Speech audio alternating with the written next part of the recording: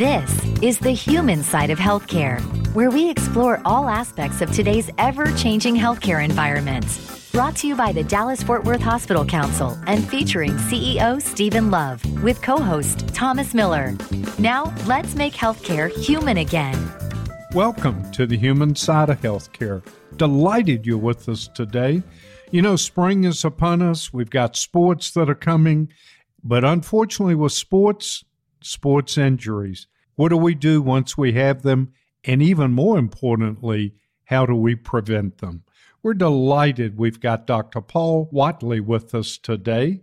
He specializes in sports medicine and is an orthopedic specialist at Texas Health Presbyterian Hospital located in Denton.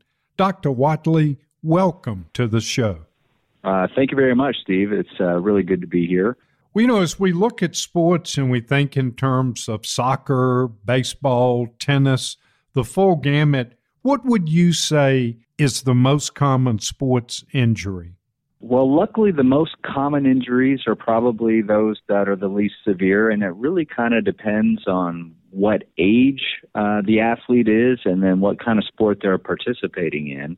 You know, at all ages, we see contusions and sprains and strains, and so contusions are just bruises, essentially, and they can be superficial or deep. And a sprain is usually related to a ligament in a joint that gets pulled a little bit more than what the body wants it to be pulled. And then strains involve muscles that can be overworked or can be pulled or stretched as well. In kids, we always worry about their bones because their bones are a little bit softer than adults. And so fractures are pretty common when kids will fall from monkey bars or fall down on the soccer field. The tricky thing as parents is sometimes it can be tough to identify whether or not something's just a bruise or a fracture. And so you know your kid best. If they're acting a little more uncomfortable than they typically would be for something like that, it never hurts to just get that checked out. As we get into the teenage years, that's when we start seeing ligament and meniscus injuries. The ligaments can involve just about any joint, but meniscus is a cartilage pad in the knee that can oftentimes be injured traumatically from a twist or a tear. And then in our adult athletes like me, then we see a lot of things like exacerbation of some already degenerative issues. People who already have a little bit of rotator cuff tendonitis get on that tennis court and play a little too much, and sometimes that tendonitis can become a tear. Or people who already have some knee arthritis may decide to go for just a little bit too much of a run, and that knee arthritis can lead to a degenerative meniscus tear. And then, of course, just flaring up arthritis can happen. And so a lot of those things are things to kind of keep an eye out for and keep in mind. You know, many times athletes have to do repetitive type exercises, and you get an overuse injury. Can you explain that to our listeners? Sure thing. Well, overuse injuries are exactly what they sound like. It stems from something being used more than what it's meant to be used for, and that really varies a lot depending on how well conditioned an athlete is. You know, certainly a professional baseball pitcher can throw a whole lot more baseballs than you or I could and not have any risk of injuring their shoulders. The patients who are at risk for most overuse injuries are those that participate in the same kind of sport year-round. And that's what we're seeing nowadays, especially in baseball, where springtime isn't the only time we see baseball now. It continues on into the summer with showcases and all-star leagues, and then it progresses to fall ball, and then there's even a lot of throwing in the winter. So if these kids never have the opportunity for their shoulders and elbows to rest adequately, that's when we start seeing these overuse injuries. But again, a lot of that can be combated by conditioning the right way and training the right way. That being said, it never hurts to take a season off or to diversify what sports your kids are involved in. A lot can be said for playing a different sport for a little while and just having that actually enhance the primary sport.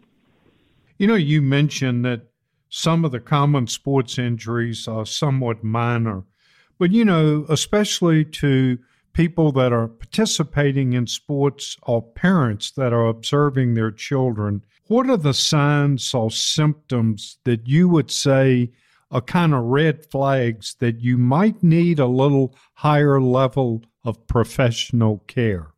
Some of the biggest things are to listen for anything that doesn't sound or feel natural in the body. Like any kind of pop or snap is usually bad. And so if you feel or hear anything like that, it's worth getting looked at. And then, of course, anything that looks funny is probably not right either. It's not uncommon for somebody who's a middle-aged guy to lift a refrigerator or something too heavy and have a pop in that elbow and then notice that the biceps muscle looks funny. And that is a pretty common injury to rupture that distal biceps tendon, the tendon where it inserts on the elbow. And the concerning thing is sometimes people wait it out hoping it'll just go away. And if you wait too long, it becomes very difficult to repair. So anything that looks deformed or abnormal is another red flag. And then, of course, if there's anything that feels unstable. You know, many times when we participate in sports, we hear, hey, shake it off. But if that injury continues and you have pain, is that a red flag to get additional medical care? Yeah, that's definitely a red flag because it takes a little while for swelling to set in. And sometimes, adrenaline's pumping during the time of this athletic activity. And so if it's not really too swollen and pain seems to be tolerable, a lot of times people will decide to just kind of push through their pain. And then when they finally rest and things calm down and then it swells is when they realize how bad the issue really is. You know, you mentioned in one of your answers a very important thing, and that's proper conditioning. Whether you're an adolescent or an adult, proper conditioning is important as you warm up and loosen up before an athletic event. Do you have thoughts for our listeners related to proper conditioning? Yeah, absolutely. And that's hard to get through because I was a youth athlete as well to a degree, and I didn't stretch or feel like I needed to warm up very much because it didn't seem like it made much of a difference to me then. But I can tell you as a middle-aged, amateur cyclist now, it makes all the difference in the world to stretch afterwards, especially the next time I try and get on that bike. And so proper warm-up and cool-downs and stretching is key to prevent these injuries. The other thing, especially for the younger folks, is making sure that we're doing things the right way. So having the proper form when throwing can be the biggest difference maker in the world for preventing an injury to the elbow. Having good coaches who really can keep an eye on that, and having professional trainers who can do that as well. That's something that's worth your time and your money to invest in your kid to make sure that they are going to be able to have a long career doing what they love doing. And then the other thing is just listen to your body. In the real world, it's not like the movies. This is rarely a push through the pain kind of thing, and you'll just be better on the back end of it. If your body's hurting, listen to what it's telling you. Most of the time, it's better to shut things down and take a break than it is to try and press forward. We are getting some great tips on preventing sports injuries, particularly with our kids, from Dr. Paul Whatley from Texas Health Presbyterian Hospital in Denton. Now, when we come back, we're going to talk about the growth plates, which could sideline your kid for months. What's this all about? Well, stay tuned and we'll tell you on the human side of healthcare. This is the human side of healthcare, where we feature healthcare's hottest topics and what our North Texas area hospitals are doing to make healthcare human again. Welcome back. We're continuing our conversation with Dr. Paul Whatley, sports medicine and orthopedic specialist at Texas Health Presbyterian Hospital in Denton. If you don't know about growth plates, stay with us because we're going to talk about it in this segment. And the full interview is on our podcast, both on YouTube and all the audio podcast players. Steve? For individuals that may get an injury, especially a sports injury, and let's assume that they're young adolescents, is there a potential that this could impact all through their adulthood as well?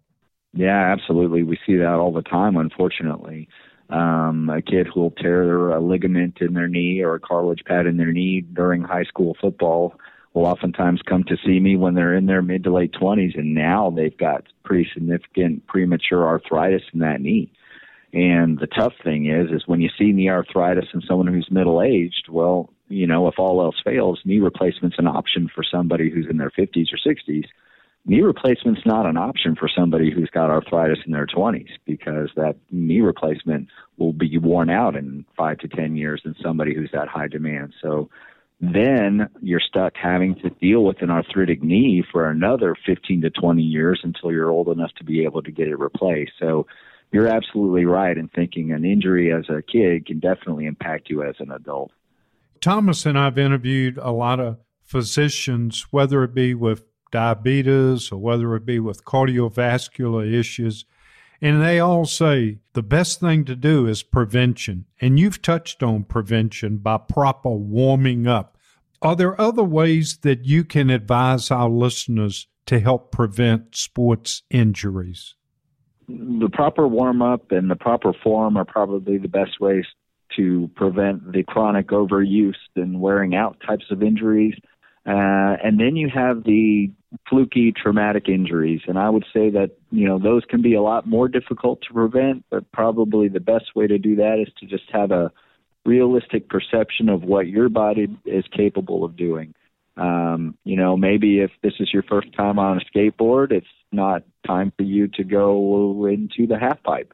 So we see all kinds of instances where somebody who doesn't know how to ride a horse gets on a horse for the first time and tragedy ensues. So in summary, I would say that some of it is just bad luck, but there are some steps you can take to make your luck just a little bit better. I remember when I used to play sports, and especially when I was an adolescent, sometimes I guess I was hard-headed or strong-willed. Do you have any words of wisdom to parents on maybe you'd like to advise them on how they deal sometimes with sports injuries and for strong-willed athletes? So as a parent to some strong-willed adolescents, I understand what you're talking about completely. Sometimes they don't want to listen to what their parents have to say, even when their parent is a specialist in the issue at hand. Sports are supposed to be fun. That's what we need to emphasize to our kids is if it's getting to the point to where injuries are happening often, usually the fun is starting to get sucked out of it. And so kids can feel that coming, and if they love it and are passionate about it, then the key is just to tell them that this capsule is really a short time frame in the overall lifespan of a person. It's hard for somebody in the middle of football season to want to miss a game or two. But in the grand scheme of things, missing a game or two when you're in ninth grade is not going to put you behind in your career. And then we see the other side, too, where there are some strong-willed parents who don't want their kids to miss out or to get behind any other kids. And my advice to them is that I've hardly ever seen somebody who's had to miss a month or two of a sport fall behind their competition and not be competitive any longer. That just doesn't really happen. Dr. Whatley, this is Thomas. You and Steve were talking earlier about parents sometimes pushing their kids to stay in there. Do you think sometimes parents push their kids too much? So every scenario is different. There are parents who are probably not involved enough. There are parents who are overly involved. And you can definitely see negatives to each side of that equation. I do feel like that there's an emphasis on trying to keep up with the Joneses. And so parents are investing tons of money to get kids into select leagues and to play year-round ball and to have the private lessons, and they're hoping for a scholarship. And when it comes time to get that scholarship, they're surprised to find that the scholarship is to a school that their kid probably wouldn't normally go to. And so they end up going to that school and they play for a year and they don't love it anymore, and they end up quitting the sport anyway. And then they are paying tuition just like everybody else at a school where they didn't really want to go in the first place. And so that money being spent on a college savings plan might have been a wiser decision to make. But, if it's the kid's dream, it's probably worth investing in. If it's the parent's dream and the parents see it as an avenue for free college, that's when I think you're setting yourself up for failure. Wow. Steve, did you hear that? That was perfect. What a great answer. That was awesome. It was a fantastic answer. You just nailed it. Thank you. My son got an ACL tear, 14, playing lacrosse because it was in practice and some kid hit him from the side. And basically, probably both of them weren't paying attention. Any advice that you could give to parents on maybe trying to somehow wiggle a little thought into the kid's head about being a little bit more cautious? If I had the magic answer for that, I would implement it in my 14-year-old before anybody else. But paying attention is hard for anybody at any age, and it just seems to be harder when you're at that age, and there's so much on your mind. But being aware of what's around you and of your surroundings is something that kind of does come with experience more than anything else, too. And so I would say that when a kid is first starting out and early on in their sports careers, emphasizing that is key so that it does come a little more naturally as they get older and the speed starts picking up and the size of their competitor starts getting larger. Yeah, that's exactly what happened there. And at 14, all of a sudden, we were talking ACL surgery, but growth plates was something that old Dad got educated about. Can you talk to our parents about growth plates? Because like me, they may not have even known that was a factor. What are they, and how do they contribute to this? Sure. So growth plates are how bones get longer, and everybody is born with them, and what they are, they're areas on the ends of the bone where cells make new bone. And as they make new bone, they push that bone on either side of the growth plate to lengthen the bone and to build the joint, essentially. Those growth plates typically close in teenage years. Girls' growth plates close a little earlier than boys, and they are weak spots in the bone for an injury because they are softer and they can definitely be prone to fracturing. And so for that reason, being vigilant about any major injury or swelling or deformity in a kid is really important, because if there is a disruption in that growth plate can shut down prematurely and end up resulting in a deformity in the limb. Definitely pay attention to that. When it comes to surgeries, then that's something that on my end we worry about, because we need to do surgeries in a safe way that's going to protect the growth plate. And ACL surgery is one of those hot topics where we can still do an ACL surgery on someone with open growth plates, but sometimes we have to modify how we would do that in order so that we don't cause that growth deformity in the future. Yeah, and that became, for us, a weight kind of decision, and it really boiled down because this was something that we didn't have any background or education in, just looking right at the surgeon and saying, that's your kid. What would you do? And he said, I'd wait. Exactly. And that's the kind of advice I like to give to my patients as well. What I would do if it were my kid. And there are definitely some where waiting is the right answer, but there are some where a child is so young that waiting would actually be probably more harmful, because they would have to wait so long that they then put themselves at risk for cartilage injury to that joint without having a stable knee. And so it's really a case-by-case basis. Yeah. So he did sit out, and that's the message to parents is you push and push and push. You get that kind of an injury at that critical moment. You're not going to go to the repair shop, get it fixed, and have them back out next season. You might be sitting there for a year or so. Yeah, it's very possible. So that's a consideration when you want to push them harder. And, I see a lot of even baseball pitchers who, they're 17 years old and they get a Tommy John injury and have to have a surgery. And that's a surgery that takes a year and a half to come back from minimum. And during that year and a half, those kids who had nothing but baseball all of a sudden discover, hey, I can go out with my friends and I can go out on dates. And so they end up not coming back to baseball because the alternative is a more attractive lifestyle for them. So that's something to keep in mind, too, is sometimes injuries can seem like they're the end of the world on the front end of it, but then on the back end of it, it turns out that maybe it was all for the best. Yeah, exactly. Thank you, Dr. Whatley. Dr. Paul Whatley, Texas Health, Presbyterian Hospital, Denton. Great advice. Thanks for being with us.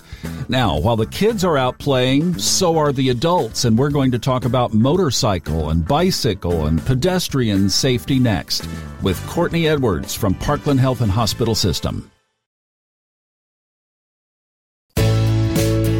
Welcome back to the human side of healthcare, where we explore how to take better care of your health so you can live a happier, healthier life. With DFW Hospital Council CEO Stephen Love, along with Thomas Miller. Welcome back. You know, spring is here, summer's around the corner, people are out and about. We're going to focus on vehicle safety. And we're going to have back with us today Courtney Edwards, who's the Director of Trauma Community Outreach at Parkland Health System. Courtney, welcome back. Well, thank you for having me. You know, Courtney, we're going to talk about motorcycles, bicycles, pedestrian, all the vehicle safety we can. But from your point of view, what is the one thing we can all do to help prevent motorcycle accidents? I think the biggest thing is knowing and looking twice for motorcyclists. They are small. And so when drivers see motorcycles, they think that they're often farther away than they actually are. And with the combination of the congested roadways that we see in the North Texas area, distracted driving, it's very difficult sometimes to see those motorcycles in the traffic lanes around us. And that's where accidents and crashes happen. You know, many times I've been, especially on interstate, when motorcycle weave in and out of traffic and around cars and switch lanes. What should we do then? The center of the lane is where oil and debris and that kind of builds up in that center of the lane because cars, they're driving on the sides of the lanes. So oftentimes motorcyclists will drive on the side of the lane as well. And it does give that illusion that they're weaving in and out, but that's safer for them on that side of the lane. Now, when motorcycles are passing, ideally they should follow the same rules that we do. Looking twice, checking their mirrors, checking their blind spots, using their turn signals, getting in, passing as quickly as possible while not speeding too greatly, and then scooting back over to the lane. And so it can give that appearance that they're weaving in and out. And we'd like to think that all motorcyclists are obeying the rules, but just like you and I driving cars, every once in a while our foot gets a little heavy and we break the rules. They break the rules as well, and that's where that look twice really comes into play. You know, in Texas, what are the laws surrounding the requirements of riders on motorcycles to wear helmets? Well, if you are under the age of 21, you're required to wear a helmet. If you're not under the age of 21, you're not required to, but I really hope you do. Let me ask you this. Are there specific helmets, based on your experience, that you recommend that people purchase and wear? So one of the things that I wasn't quite familiar with at first, but motorcycle helmets are graded. And that's one of the things that you kind of want to look for when you're trying to pick a helmet. I've heard some motorcyclists say they don't like the helmet because it doesn't fit right and they can't see well and it's uncomfortable. And it's probably because they had a helmet that didn't fit them properly. All of our heads are a little bit different, and that helmet should feel a bit tight at first, but it should really fit snugly and squarely on your head. And those cheek pads should actually touch your cheeks. There is grading systems. There are, the Department of Transportation does rate helmets and has little stickers on them. And so when you're looking for motorcycle helmets, that's really what you should be looking for is those Department of Transportation compliant helmets. And helmets, need to be replaced too. Every 5 years or so, making sure that you get a new helmet that fits appropriately, that doesn't have the wear and tear that has been going on for the past, several months, years while you've been wearing it. Because, we all have gel in our hair and that gets on the inside and it can degrade some of that cushioning in there that is protecting us. And, if you ever crash with your helmet, you should replace it because we're not sure it's going to offer the same level of protection the next time around. I know that you reach into the community for prevention, but unfortunately, accidents do occur. People are brought to our trauma units. Can you explain to our listeners the safety involved of being involved in a motorcycle accident, wearing a helmet, as opposed to not wearing one? There's huge safety implications in having helmets. from a healthcare standpoint, we don't have a lot of tools and tricks to fix a brain that's been injured. The best that we can really do is support it and support the body as it tries to heal those injuries. There's numbers out there that say nearly 1,000 people's lives could have been saved each year if all motorcyclists had worn helmets. And it's something simple and easy to do. When I see someone that comes in that wasn't wearing a helmet and had a head injury after a motorcycle crash, it kind of hurts a little bit because that's an easy thing to fix. Now, motorcycle helmets aren't going to protect every part of you from injury. That's why, we also encourage protective clothing and reinforced clothing that has some armor in it, some steel plates to help keep you a little bit protected while you're riding and sharing the road with the cars. And so those are some of the recommendations that we have is, it's really a pretty simple effort, and it's really effective in keeping that head safe. We're listening to Courtney Edwards, the Director of Trauma Community Outreach at Parkland Health System. This full interview is on our podcast, The Human Side of Healthcare, and also on our YouTube channel. What are your thoughts on helmets and people that just ride bikes? Same thing. Wear a properly fitted bicycle helmet. And just like, we think of kids riding our bicycles around the city and everything. As kids grow, their heads grow as well. And so they need new helmets to protect that brain and save that life for them. So that's important. Having a bicycle that fits you. So when you stand over your bike, you should have about 2 inches between you and that top bar if you're using a road bike, or 3 to 4 inches if you're using that mountain type bike, and making sure that seat is nice and level, because that can prevent other injuries that we can see sometimes when little kids are riding on bicycles that might be big brother or big sister, or you're sharing friends' bicycles.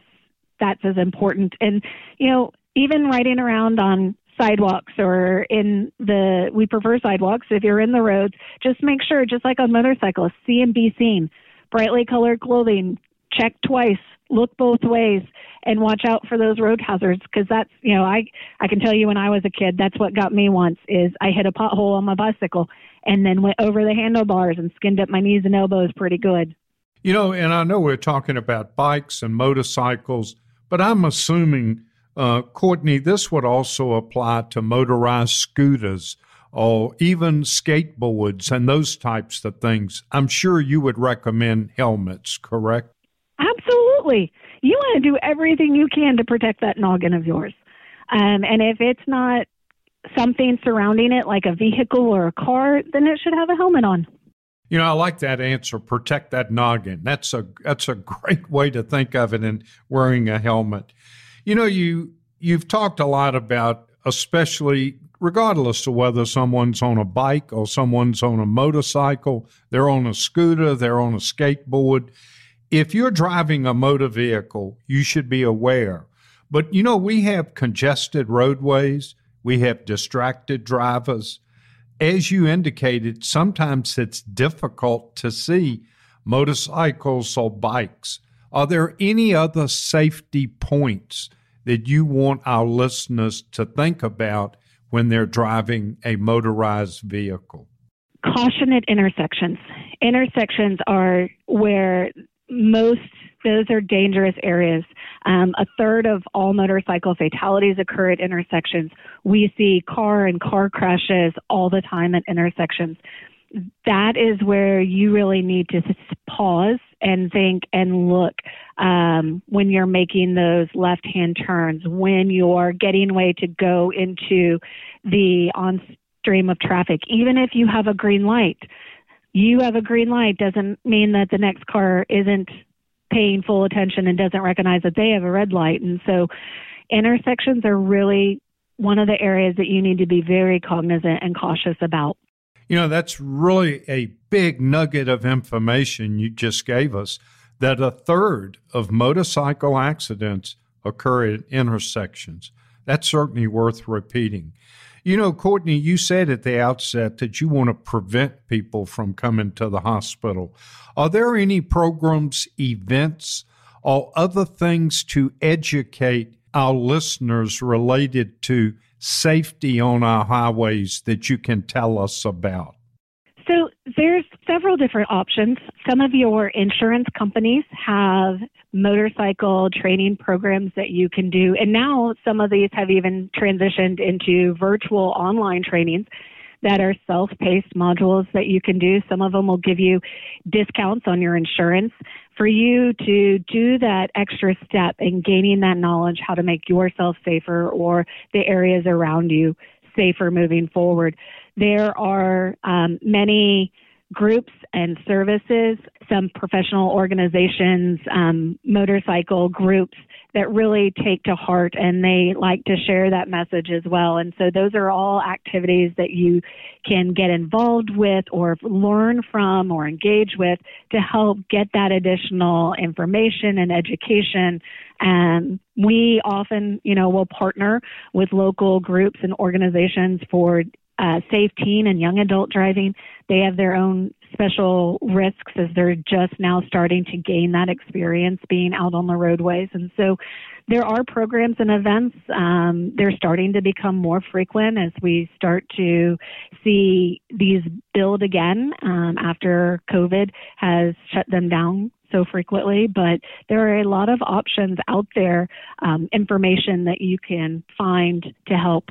We're listening to Dr. Courtney Edwards. She has a doctorate in nursing and works at Parkland Health and Hospital System. She goes to work every day to help you and me prevent the kinds of injuries that can really disrupt our life. And one of the things that can cause some of the biggest injuries may be in your hand right now. We'll explain when we come back.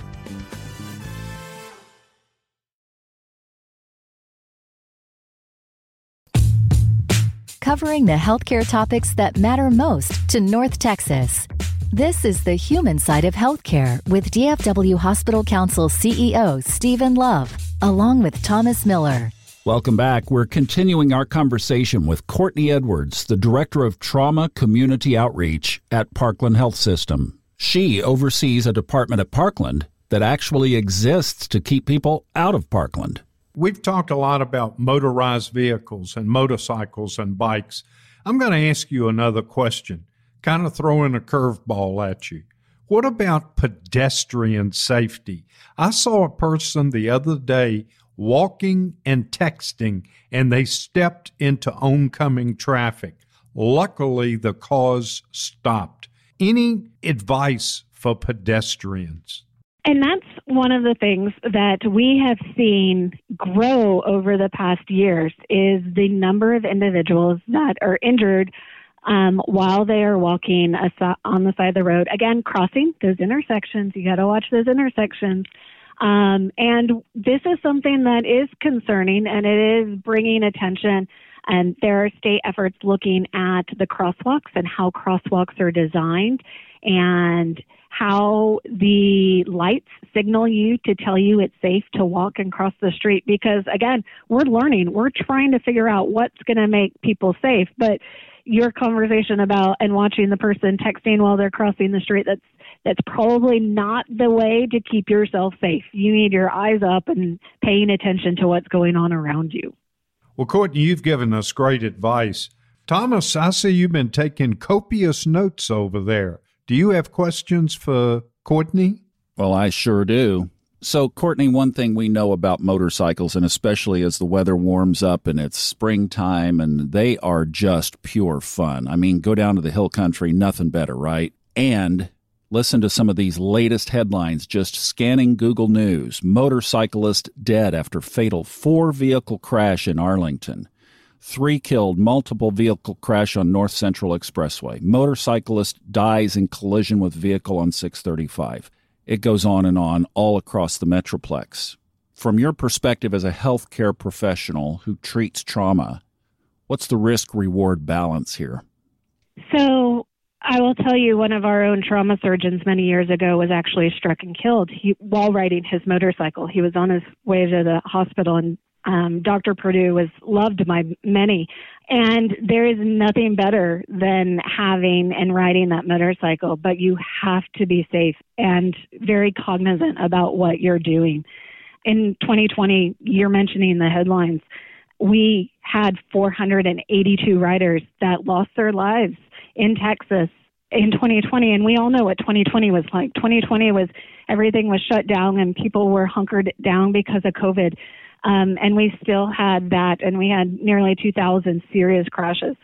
So it is a risk benefit. And I'm not going to tell you one way or the other to make that decision, but I will tell you how to be safe in doing it, and that if we're sharing the roadways with motorcyclists, taking that extra care when making a left turn, looking twice, paying special attention at intersections, and give driving our full attention. These rules are not just for sharing the roads with motorcyclists, but it's sharing the roads with any other car out there.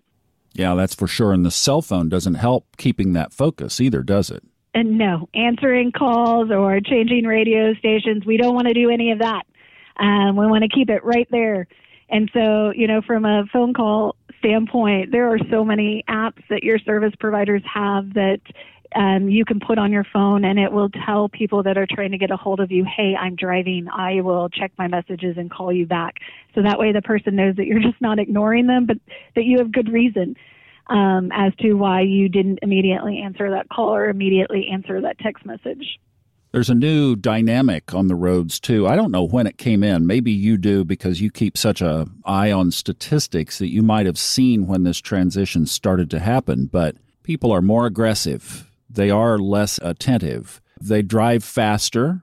They demand space. Oh, my gosh. I saw a guy the other day pull around 3 or 4 vehicles that were going too slow for his preference, went up about 6 car lengths. He got 6 whole car lengths, maybe 120, 150 feet ahead of what he was so upset about, and then cut in, making 3 more cars slam on their brakes.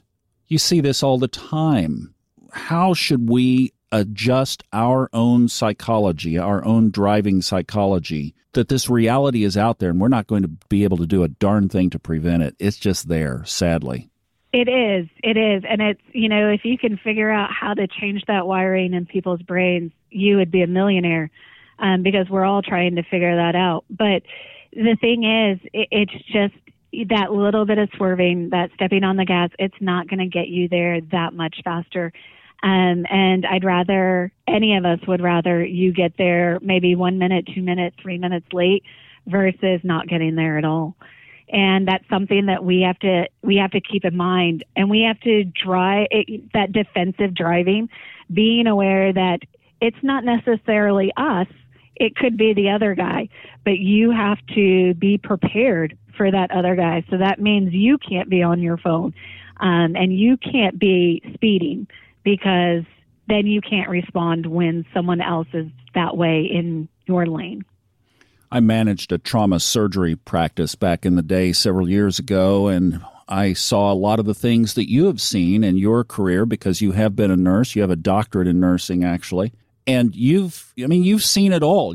That's kind of like the place in the hospital where you see raw humanity. And I know that if you were to try to communicate to somebody what it's like to be on the other side of that accident, basically mutilated, and sometimes wishing that death would have been more merciful, sadly to say. That's a reality. How do you communicate that to people? So people always ask, what's the worst thing you've ever seen? What's the worst thing of your job? And, they're looking for these great gory stories that they see on TV. But it's not ever that. It is, where you have to have these conversations with families and friends and loved ones. And it's so unfortunate because it is simple little decisions that people don't necessarily appreciate how significant an impact it is.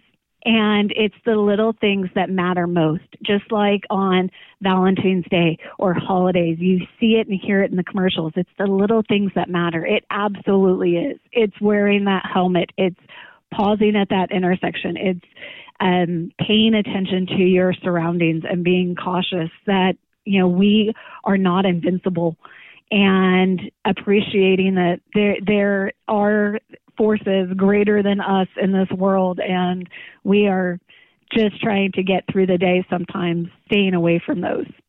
And just the reality that of all the statistics, that one time it could be you. Is it worth being careless?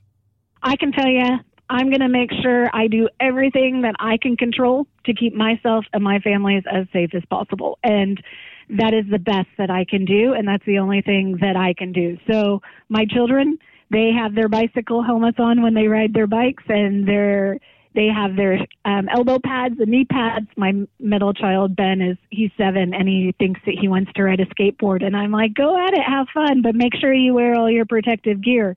And don't go down the hill either.